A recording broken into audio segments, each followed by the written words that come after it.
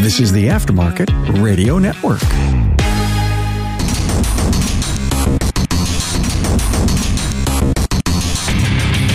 Welcome, everyone, to yet another episode of Diagnosing the Aftermarket A to Z. I'm Matt Fonslow, and today's episode, I'm lucky enough to have tracked down and found Lester Kovacs of Dorman Products. He's in product development. So welcome to the podcast. Lester, thank you so much. Thanks for having me. I figured at this point in time during the Napa Expo, you must have run out of candidates, and I was the last person left. I wasn't going to say anything, but now that you've brought it up. After a whole lot of no's, Carm and I were walking by your booth, and he saw you there. We walked in there. You're kind of showing us around, and kind of that 3D imaging tool that you were showing off was one of the ways to develop new products. I mean, cool. Super cool. When we were talking about it, being there for a little over 18 years now, I remember when we first were working on parts, a lot less complex, a lot smaller portfolio. We only had several engineers at the time, and basically it was all hand measurement tools, calipers, rulers. That's how we did it. Now today we were fortunate enough to bring one of 7 cutting edge technology tools that we use when we're developing a lot of these products, listening to customers, technicians, counter professionals, uncovering that next big thing. And then as part of the process, since a lot of these items are exclusive to, we have to invest in the tooling and development. So as a baseline, what we're trying to illustrate there is it's really important for us to get all those critical dimensions right, the materials, so those tools really help us do that quickly and efficiently. And as you saw there, that within minutes you can scan in a high-res image of that. We had over there the famous Chrysler oil filler adapter housing. We were able to scan that in about 6 minutes, send it over to our 3D prototype team. Then the next day have a printed model that we can work with a contract manufacturer. We invest in the tooling. We own all that, and then we can bring that part to the aftermarket, and then also make sure that it meets all of our specifications. And if you haven't noticed, Lester is so high up there, Dorman provides him its own background music. We're at the Napa Expo 2022, and they are doing some sound checks, it sounds like, for the concert tonight. Huge concert tonight. Goo Goo Dolls. And then also Keith Urban, I believe, as well. It's going to be a really big deal. I was a little bit amazed at the fact they're going to leave the booths open, so that'll be interesting once the concert starts and we're talking to some customers, but it'll be interesting. Yeah, or we're sitting in the booths listening to the concert. There you go, singing along. Oh, man. How many products do you guys really have? Because, like you said, years ago, it probably wasn't so expansive, but now, just walking through the booth, pretty good-sized booth, but the product range is fairly immense, and that's just, I think, a small sample. It's really been a great ride. Being asset light, we have a lot of great competitors, but our niche is really coming out with anything and everything for the vehicle where we can improve upon something or come out with something that was captive. So today we have close to 200 different categories, roughly about 85 to 90,000 unique SKUs. That's insane. That's crazy. And then not just products like parts to replace, you guys got some service tools. We do. Yeah, so the focus there is the same. There's a lot of great tool companies already out there, so we don't want to copy anything they're doing, but there's certain niches that they either haven't reacted, or in most cases maybe it's just more of a niche, like the one that I think you're referring to is we have the tool that allows you to refill the nitrogen on late model Jeep Grand Cherokee and Dodge Ram. Going back to the dealer, it's very expensive. We were able to offer that at a fraction of the cost. So yes, we do focus on that area where it makes sense, where it's going to help sell the parts that we're making.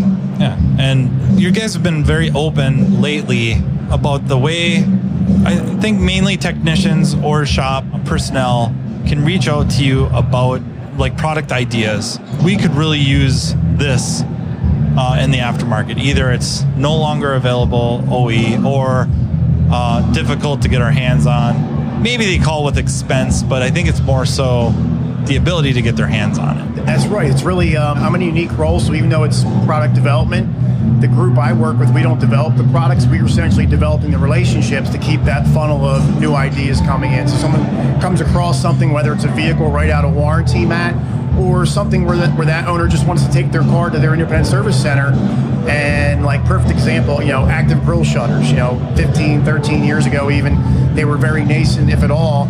But all of a sudden, technicians are starting to see them, and they started failing. So yes, that's really what drives a lot of our ideation, having that relationship at the technician and even counter professionals. I mean, some of these counter professionals, all of them they're amazing for what they do for the industry, but they don't want to say no to the customer, so they're going back to the dealer, buying out products. So figuring out and developing relationships on that end is equally as important to understand what those items are. Yeah, I know, just submitting stuff, nothing big, but clips. A lot of times run into clips that would be really nice to have. Retainer clips for door handle cables, stuff like that. They break. The only way you can buy a new one is to buy the whole handle. Little stuff like that comes in really handy. Yep. Of course, just various door clips and interior clips like that. Another interesting one was when doing a repair, say on like an intake manifold, you would buy the gaskets. Some bolts on some car lines, the bolts are single use. Yep. And if you're going through the OE or dealer, you're buying that stuff one piece at a time, itemized. Maybe even leaning on the parts counterman or parts manager to kind of know. And if they don't, you're in a little bit of trouble. And Dorman does a little bit to help us out. Yeah, we definitely do. And then the other one we were showing there is like on the Ford Transits. A lot of those, when you're servicing, was first the rear brakes, that styler setup, you have to pull the actual hub assembly off, of course the caliper and everything else. But what Ford did is it's all one-time use bolts. So to your point, or in this case, you're going to the aftermarket, you're buying the friction, the caliper, or whatever it might be, and then only realize that the All Data Mitchell or whatever you're using recommends servicing that. So you're going to need to replace it, and then each is an individual SKU. And again, not knowing when you call the dealer up what all you're doing, they're not going to always know everything to sell you. So we do try to keep that mindset, and that goes hand in hand with the relationship with the tech. Because quite frankly, we don't know. We rely on them, and one of the big questions we ask afterwards is, what can we do better? What else should be included with the kit? And then just to spin off of that, on the other side of that, there's also opportunities where I'll get phone calls. Hey, Lester, not only is this part captive from the dealer, but 90% of the time, just this component fails, and it's serviceable, but the dealer doesn't sell it separately. Yeah. So that's also a big where it's both add a lot of value, right? When you're doing that bigger job, you don't want to have to worry about the hardware or the seals, but on the other side of that, it's tough to explain to sometimes, or Mr. or Mrs. Jones, that, hey, you know what, while only this bushing or this small little serviceable part failed, I have to buy the $600 component from the dealer. That's a really good point. Yeah, and run into that fairly often. I mean, we've been kind of warned, I think, for quite a few years that the manufacturers seemingly want to go more and more modular, like more and more modular replacements. The big example was always you weren't going to replace a fuel pump anymore. You were going to replace a fuel tank. I don't know that that hasn't happened just yet. But other areas of the car, it's getting to be that way. Oh, yeah. And look, I truly don't think there's there's nothing nefarious going on. They're not doing it on purpose. It's all around lean manufacturing, developing the product. Like example, I believe it was one of the Euros, BMW or Mercedes, we're right now in the middle of developing more and more DEF components. And most of the pumps are separate and the heating elements, but BMW, I believe, only sells it with the whole tank, making it a much more costly repair. So it's, to your point, it is kind of going that way in different areas where it's more modular. So I suppose there's like an elephant in the room to talk about. I was waiting for it. I mean, it's hard to ignore, right? There's a stigma, or I don't know, do you dare say a reputation that's out there where there's a lot of techs in the bays and maybe even some shops in general that have some hesitancy with using Dorman products. And I won't lie, it's not like I've not had an issue with a Dorman product, but I'm not going to lie, I've had issues with OE parts and other, parts that aren't Dorman by other remanufacturers. So you guys seem to catch a lot of flack. Yeah, we do. But I really think it's important that as an organization that we take time to listen and to address those situations when they occur. Because the reality is that we need companies like us and others that are going to continue to push the envelope to come out with these products that no one else has. There are no good excuses. we do have some of the broadest offerings. I do think we have some of the more complex parts. That doesn't mean that we can, half-ass and come out with a part that technicians aren't going to be happy with, but I think sometimes that has a tendency to affect us on a greater scale. What I mean by that is somebody could historically use something of ours and they really like our axles or our balancers, and all of a sudden they use a new category that's kind of new for us and we're still learning. I'm not saying that we shouldn't get it. There's a lot of tests and procedures, but things do get through that shouldn't get out there. And then all of a sudden they seem to get sour on the whole line, and I get it, right? Because ultimately they're the face, right? The customer doesn't know most times who Dorman is. I took my car to Matt to get my car fixed. The OE part lasted 7 years. Now you put this crappy part on there, and 3 months later the car's broken down on the road. We get that.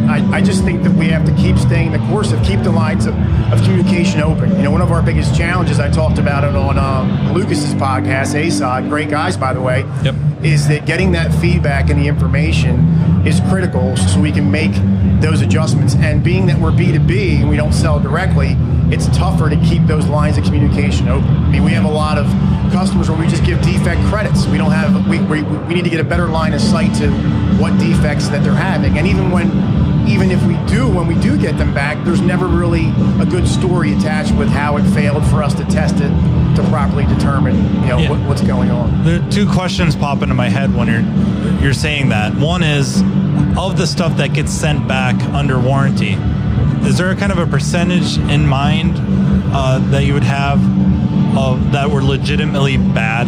There is. I would say, on average, working with our quality team, about 25% of what we get back, which is significant, but there's still 75%. The other 25% is either not our product, a core in the box, or something we can clearly tell was probably, we have a really good idea it was not tried on the vehicle. Whether it was a revision change where we copied the OE, but it didn't look like the part, or there was a consolidation on our part where it looked different from something we did. So that number's about 25% that we get of the total parts that we get back. So the other, there's nothing wrong. No, so that 25% are parts that we know that weren't ours. Or let's split it up this way, Matt. So of the parts we get back, 20% is not ours. It's a core that was sent back in the box. We have this whole campaign, check the box. Things get sent back. Sometimes by mistake, sometimes not so much. We all know how that goes. And then the other 5% are these ones where we call new not mounted. So based on the experts that looking at it, like they didn't physically try the part on the vehicle, and then sometimes there's even evidence for that part didn't look like original, so I didn't try it on. It's in the defect box. Sure. And then the other rest are legitimate parts that come back that are ours that have been tried on that did not work properly based on the feedback that we're getting. Cool. What's the best channel then for techs to reach out to you? Maybe not you specifically, but to Dorman. Maybe I have the vehicle there, I've bolted this part on. We'll just assume for the conversation at least it was properly diagnosed. They did call the right part and they're calling back with issues.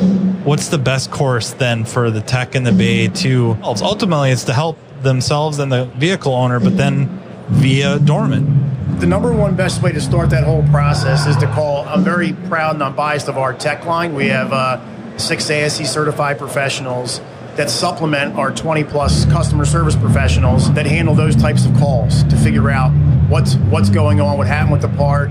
We send out OE parts. We were discussing that earlier. If they're on their second or third one, hey, let's just rule everything out, in that situation. So I would highly recommend, we have a live web chat on our website. There's a toll-free part number or phone number on our website. They can talk to them directly. They're there Monday through Friday, 8 a.m. Central Time to 5 p.m. Outside of that, you mentioned they can reach out to me directly. I'm on Facebook as Lester at Dorman. Pretty easy to find. I can leave my cell phone and email address as well. Since previous podcasts and having our own private group, I've had a lot of people reach out and kind of change your mind about how we're reacting to situations when they occur. There might still be that quality hesitation, which I understand, but by all means, feel like in the role that I'm in and how vested I'm in, I have to also make myself available. And if I get too busy with too many calls, I'll figure it out. And to date, I haven't. And I don't want to sound like I'm defending Dorman. You guys, aren't sponsoring me anyhow. You might get a lot of unsubscribers if you do that. Yeah, well, but it's not defensive of Dorman. I think it's just logic and statistics because I've bolted on other parts that fail. All right. So, I mean, aftermarket parts, probably, especially on electronics and maybe even more so on sensors, have a really, really bad rap. They do. Really bad. Maybe it's deserved, maybe it isn't, but they have the bad rap. And I've witnessed it, I don't want to say often because that blows that out of proportion, but if I'm going to experience it, that's usually the case. But it's not limited to just Dorman. And there's a lot of times where the Dorman stuff has bailed us out. You know, like you brought up the oil filter housing. Yep. That has bailed us out. And not Appreciate just us. Yeah. Not just us. I know a lot of shops that's the go-to part. That's what I live for every day. And it's, you know, people ask me at Dorman what I want to do in my career, or even other, you know, just competitors where I've been in kind of the similar role for a long time. And I just love what I do because you get a chance to come out with a part that is in need for the aftermarket, and then you have the ability to capitalize on making it better, addressing issues, and really just, you know, helping people. Yep. Yeah. I mean, I would think we're on a pretty darn good run with the window regulators with the motors. I mean, I honestly can't think of one that we've had issues with. There's other lines that we have, but I mean, now Dorman's kind of crawled into being like, you know, the one to go to. Just to kind of share a story with you, and I'm not saying this that everyone has misconceptions, because they're not. You know, we've had some challenges, but I can tell you when I'm out on the road with one of our customers, one of our channel partners, and we go visit shops, there's a good possibility over 2 or 3 days I'm going to run into somebody, and I even invited, say, hey, do you have anyone that doesn't like Dorman? And the sales guy looks at me like, are you crazy? I was like, no, I want to really meet this person, figure out what's going on, what we can do better.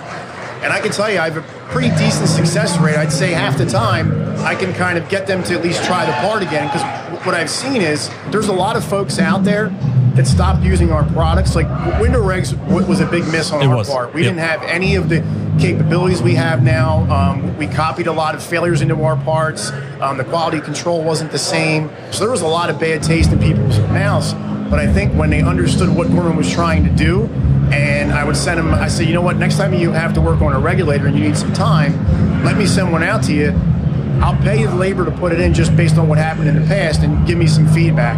And been able to kind of win those people over, where even to today, they're calling me all the time for new ideas. And every once in a while, they'll have a quality control issue, but they use our parts a lot. There's quite a few individuals that are really like, wow, you know, it's not perfect, but, you know, a lot of the stuff does actually work and they're happy with it. So that makes me, you know, feel good. And I don't care how mad or upset somebody is, because they should be. I'm willing to work with them to see how we can figure out their problem. If they want to use our parts again in the future, great.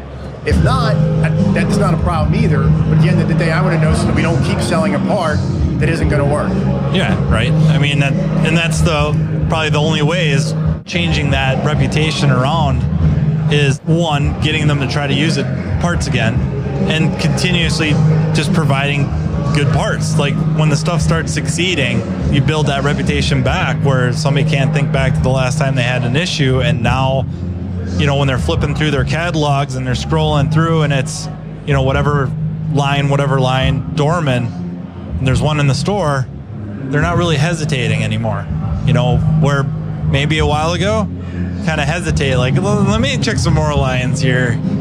How long is that one? That's a couple days out. You think they'll wait? I don't know. Okay, we'll put the Dorman one in and cross our fingers.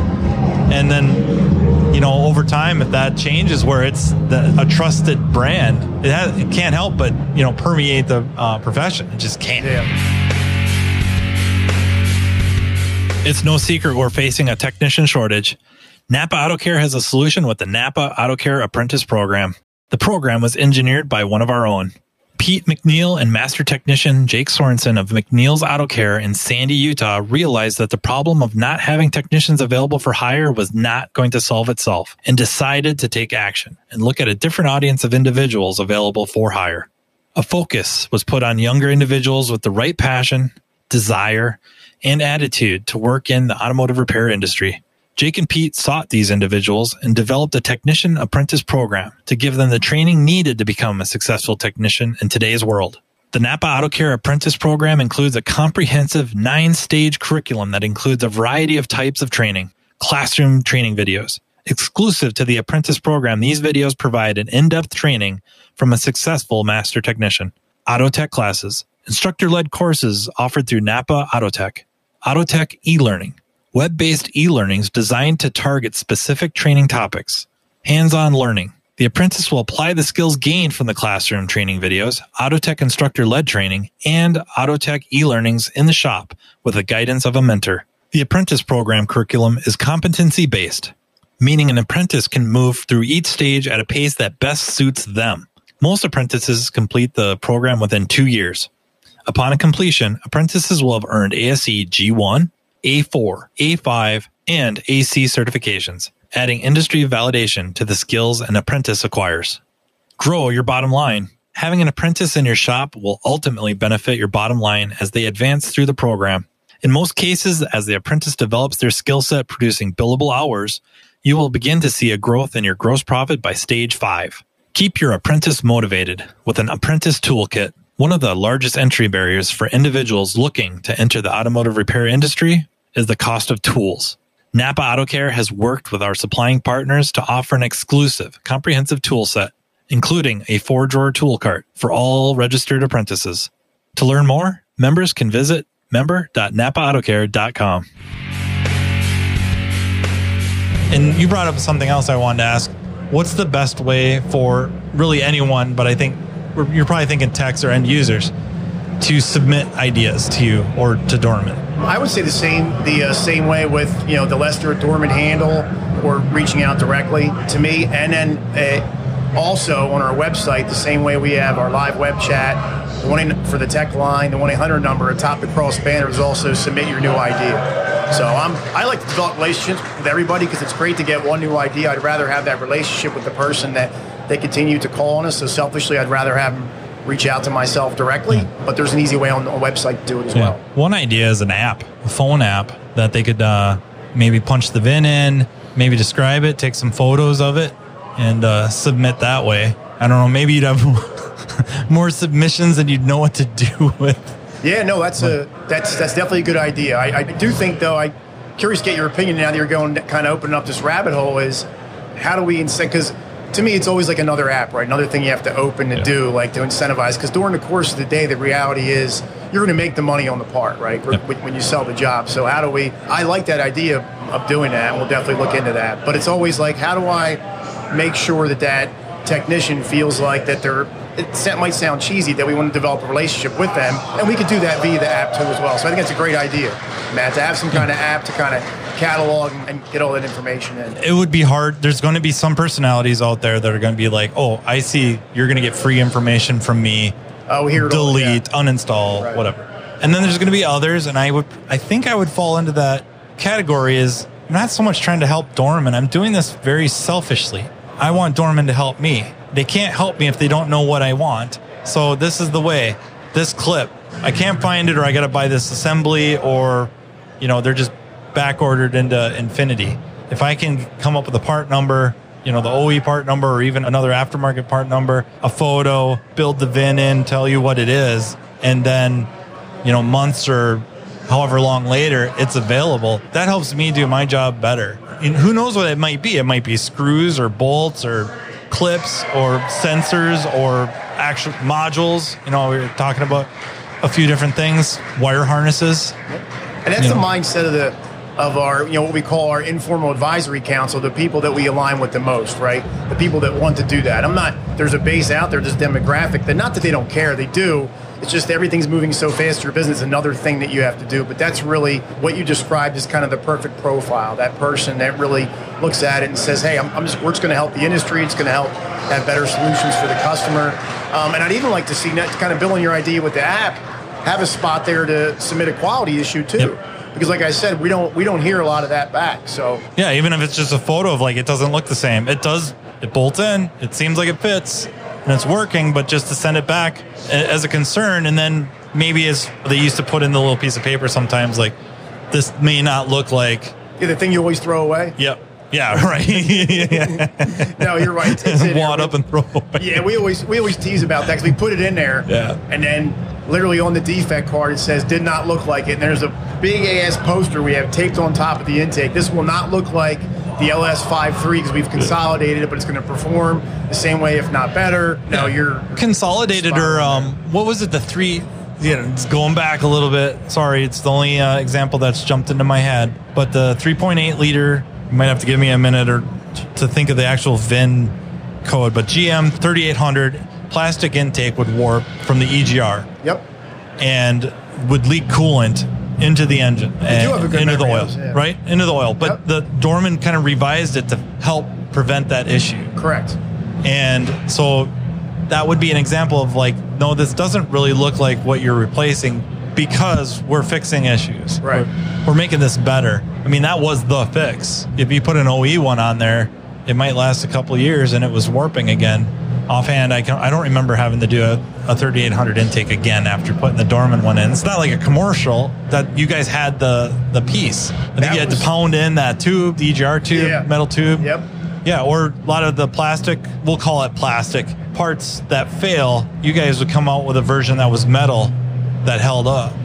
I mean, it's easy to focus on the negatives, and that would be really easy to do in here, right? I could get rolling on the pain, heartburn, but there's a lot of success stuff where, no, this was better than OE. And that, I don't know, that gets forgotten a little too often. Yeah. And then meeting people like yourself at trade shows like this, expos like this, to be able to talk to you and realize, hey, there's real people here working that do really care about the client, me, other clients, the issues, the reputation, and what to do to make it better, and giving us avenues to do that. That's really important. And yet another reason to network, not just with fellow technicians, fellow shop owners, but also vendors at these expos and events. You better be careful, Matt. They're going to think you're on the Dorman payrolls. Yeah, I'm trying. No. No. I try to tell it like it is, the way I see it. I really do. And sometimes, it comes off maybe a little too commercially, but I think I can just as easily run stuff into the ground, but I don't really see the point in that here either.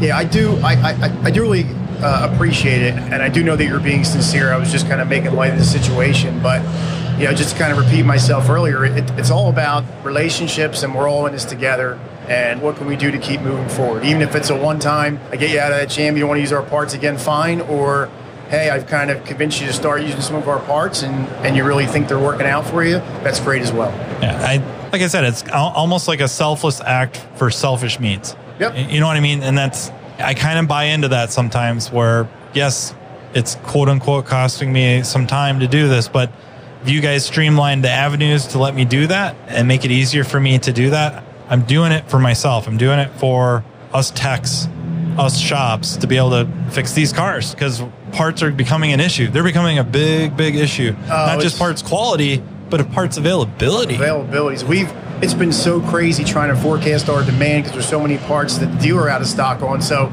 it's funny you joke around. We were joking around about it. There's certain people I've developed relationships over the year, but they've made it clear to me they won't use Dorman. But now they're like, I had to use your part because the dealer was on a 3-month back order. So it's kind of like, it's one of those things. But you're right. It's just, and then on our end of it, we don't anticipate that demand from people that typically won't buy our parts. It's been a challenge for us to figure that out. And then it's not permanent demand, right? Because the dealer's going to figure it out as the supply chain kind of gets better and better as days go on. So that dynamic's really been a challenge for us. Well, the parts availability issue is so vast that I'm positive I've seen multiple posts on Facebook where somebody's ordered a part from the dealer. It shows up on the invoice as the OE number, and it's a Dorman box. So that's the reality. And that's not a knock on Dorman, because clearly it's working, right? The dealer's probably been using it. Wow. I really, really appreciate your time, sir. Appreciate you having me. We're all in this together. Yeah, I hope to have you again on soon. Maybe less background music. Maybe your people could turn that down a little bit. It's kind of like... I'll have to ask him for next time. It's kind of like watching what I'm Gonna Get You Sucker, and you got your own band behind you, or Shaft. You got your own music. So what are we going to call the app? The app that we should develop. What should we call it? I mean, Matt should be in there somewhere.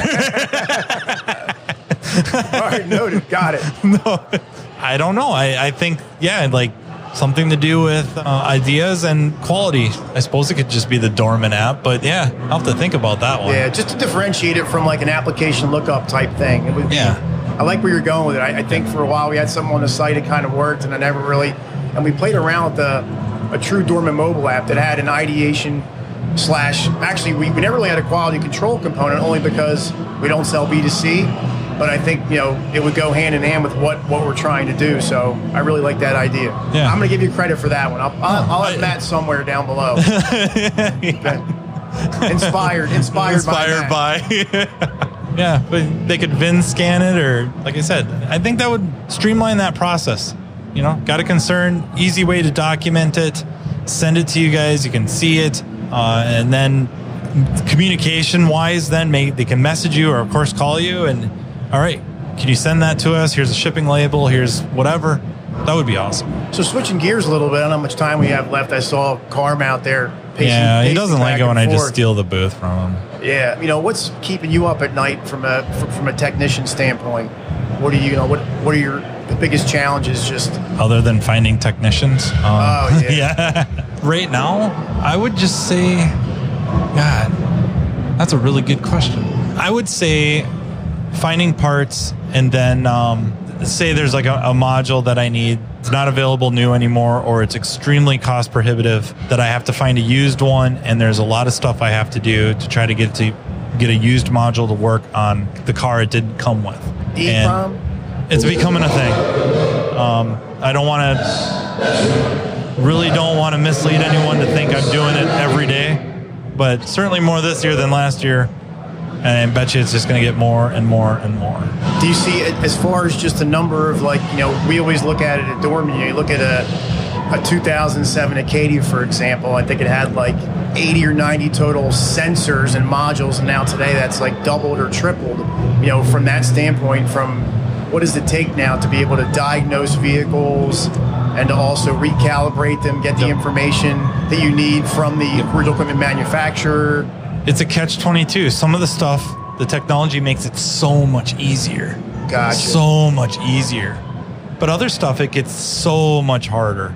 Parasitic drains, when you have a module that doesn't go to sleep, can be a freaking nightmare. Because is it the module doesn't shut down on its own, or something keeping it awake? And is something that is keeping it awake directly connected to it, or not directly connected to it? There's something else keeping it awake.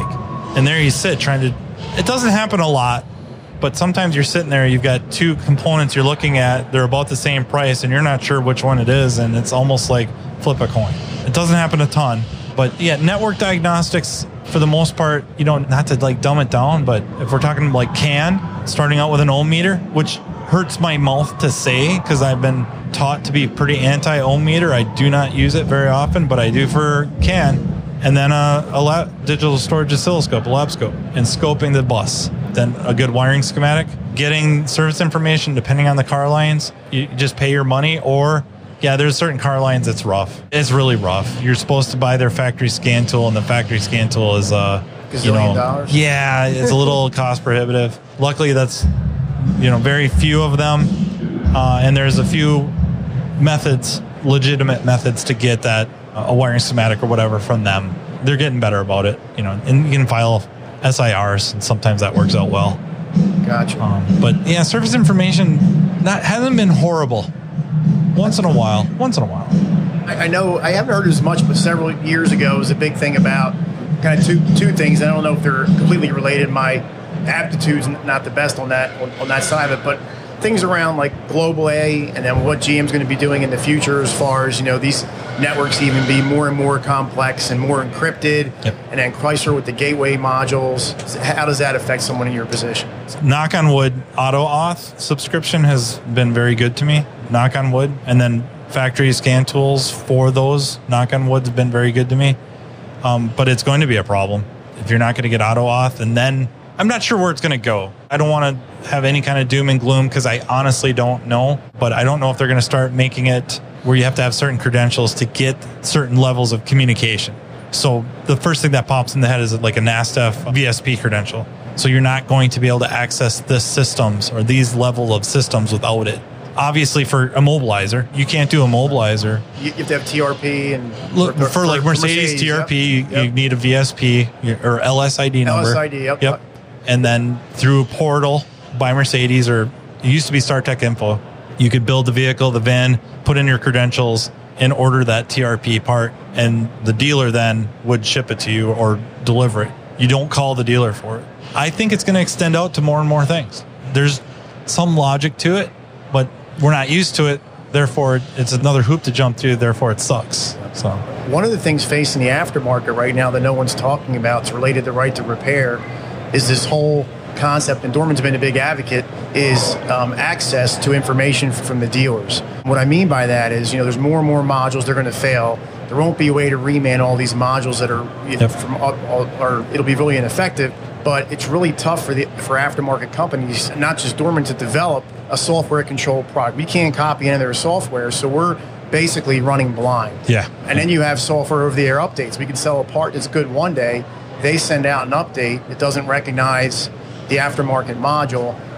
So we're really trying to work with the trade associations and our customers to add that to right to repair. Getting at least access to that, the features and functions of these modules, latent features, things that happen on that vehicle's network that module's part of, to understand. We do a good job with data logging, but it's not perfect. Does it help for us on our end to reach out to representatives about Right to Repair Act and bring that up? Absolutely.